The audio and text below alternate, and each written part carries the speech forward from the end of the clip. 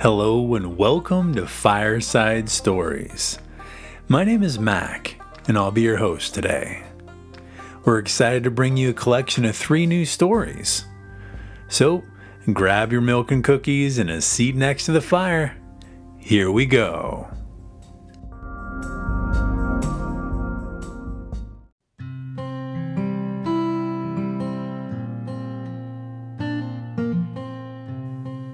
Today's story collection comes from Eggermeyer's Bible Storybook by L.C.E.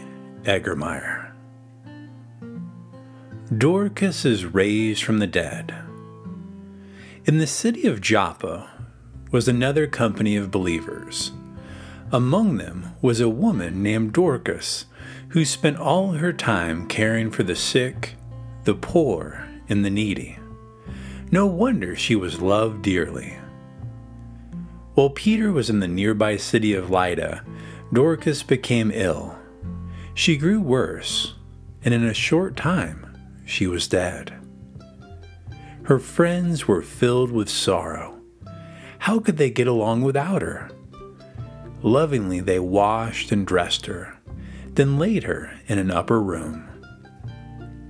When Dorcas's friends heard that Peter was in Lydda, they sent for him to come at once. And Peter did. They took him to the room where they had laid Dorcas's body. Many friends stood around weeping bitterly. Widowed mothers showed the clothes that Dorcas had made for their children. Peter knew what Jesus would have done in a time like this. He knew how Jesus was touched with sorrow of others. After telling everyone to leave the room, Peter knelt and prayed. Then he turned towards the body and said, "Dorcas, get up." The woman opened her eyes, and when she saw Peter, she sat up. He gave her his hand and helped her up. Peter called to the believers and widows. How happy they were to see their dear friend alive. News of this miracle spread throughout all Joppa very quickly. Many people came to see and hear Peter, and many believed in the Lord. For a long time, Peter stayed in Joppa at the home of Simon the tanner. Peter and Cornelius. 30 miles north of Joppa, in the city of Caesarea, lived Cornelius, a captain in the Roman army. Although a Gentile, Cornelius worshipped the true God and taught his household to do the same. Throughout the city, he was known as a man who helped the poor and needy. Every day, Cornelius prayed earnestly to God. One afternoon, while he was praying, an angel came and said, "Cornelius." When the captain looked up and saw the angel, he was afraid. "What is it, Lord?" he asked. The angel said, "God has heard your prayers and seen your good works. Now send men to Joppa to the house of Simon the tanner, who lives by the seaside. Simon Peter is staying there, and he will tell you what to do." As soon as the angel was gone, Cornelius called 2 of his household servants and one of his soldiers who served the Lord. He told them what the angel had said and asked them to go to Joppa to find Simon Peter. The next morning, the 3 started for Joppa. They neared the city about noon. At this hour, Peter was on the housetop praying. He felt very hungry, but dinner was not yet ready. While he waited, he fell into a strange sleep. In his sleep, Peter saw a great sheet let down from the sky. In it were several kinds of tame and wild animals. As the sheet was lowered, a voice from heaven said, "Get up, Peter, kill and eat." Peter looked at the animals in the sheet. Now the Jews ate only certain kinds of meat. Those that Moses had forbidden them to eat were called common and unclean. When Peter saw such animals in the sheet, he answered, "No, Lord, I cannot, for I have never eaten anything that is common or unclean." The voice replied, "What God has made clean, do not call common." The sheet was lifted back to heaven and lowered a second time, and a third. Still, Peter refused to touch the animals because he was a Jew. Finally, the sheet disappeared, and Peter awoke. What could all this mean? Peter wondered. As he thought about it, the Spirit of God told him, "3 men are looking for you. Get up and go to meet them. Do not doubt, but go with them, for I have sent them." When Peter reached the gate, he saw the 3 men whom Cornelius had sent. He told them, "I am the man you are looking for. What do you want?" The 3 told Peter about their master, Cornelius, and how the angel had commanded him to send for Peter. Peter said, "Stay with me tonight, and I will go back to Caesarea with you in the morning." The men agreed. Early the next morning, Peter, with 6 believing Jews and Cornelius's 3 servants, started for Caesarea. When they reached Cornelius's house, it was full of people waiting to see Peter and hear his word. Never before had Peter gone to the home of a Gentile. Strict Jews refused to be friends with Gentiles, for they knew that this was how idol worship had started among their people in the past. Suddenly, Peter understood his vision on the housetop. Without hesitating, he entered the door to meet the Gentile family who waited so eagerly for his coming. When Cornelius saw Peter, he fell at his feet to worship him.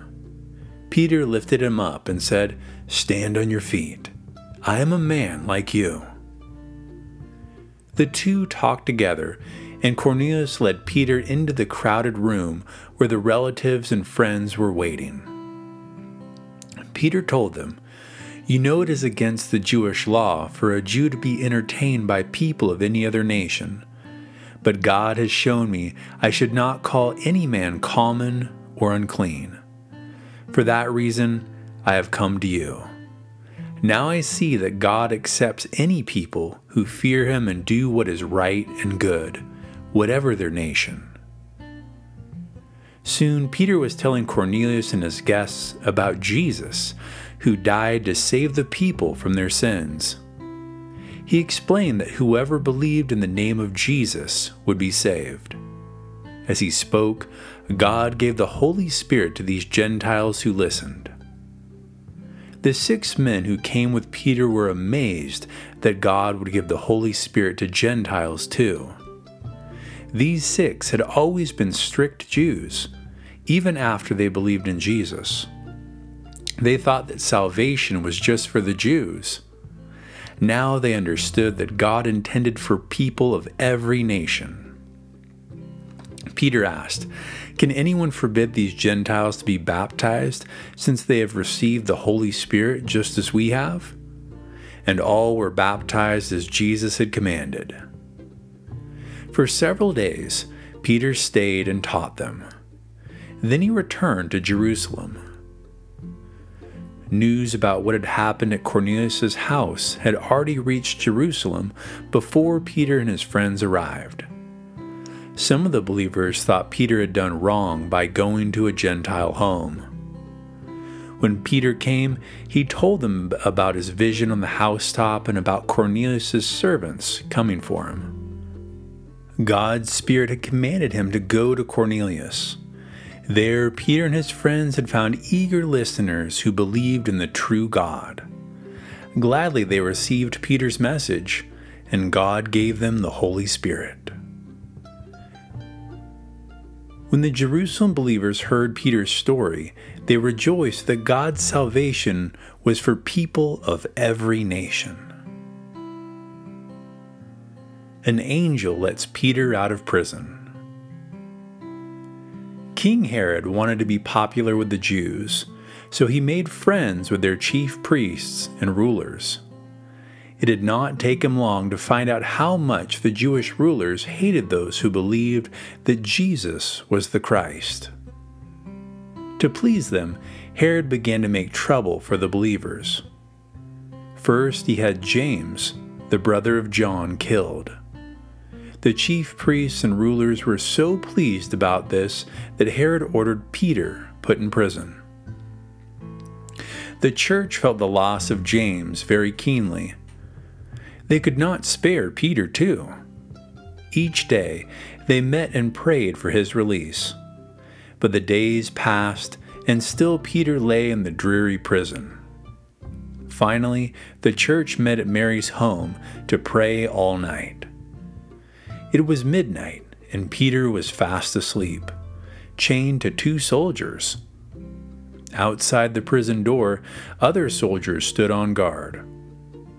While Peter slept, an angel came and awakened him. The angel said, "Get up, quickly." When Peter did this, the chains fell off his hands.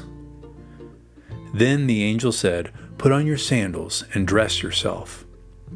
Peter obeyed. Before they left the cell, the angel said, "Wrap your cloak around you and follow me." Again, Peter obeyed. Out of the cell and past the guards they walked. When they came to the great iron gate that led to the city, it swung open before them. Out they walked. As they started up the street, the angel disappeared. Peter had thought that he was dreaming, but now he knew that this was real. He said, "Now I know for sure that the Lord sent his angel to deliver me from Herod and the Jews who wanted to kill me." At once, he hurried to Mary's home where the church was praying. He knocked at the gate, and Rhoda called out, "Who is it?" When she heard Peter's voice, she was so excited that she did not open the gate, but ran to tell the good news. "Peter is here! Peter is here!" she called out.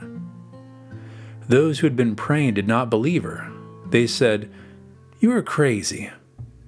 When she insisted, they said, "It must be his angel." All this time, Peter stood outside the gate knocking. Finally, they went to see for themselves. When they opened the gate, there he stood. They were astonished. Peter entered the room and motioned for them to be quiet while he told them how the Lord had answered their prayer. Peter knew he was not out of danger yet. He bade his friends goodbye and said, "Be sure to tell James and the others about this." This James was probably the brother of Jesus. Then Peter went on to another place. At daybreak, there was much excitement at the prison. What had become of Peter? King Herod was very angry that his prisoner had escaped. He questioned the keepers, but they knew nothing. Finally, he commanded that the keepers be put to death. Not long afterwards, Herod died. After his death, the disciples were not persecuted so bitterly in Jerusalem.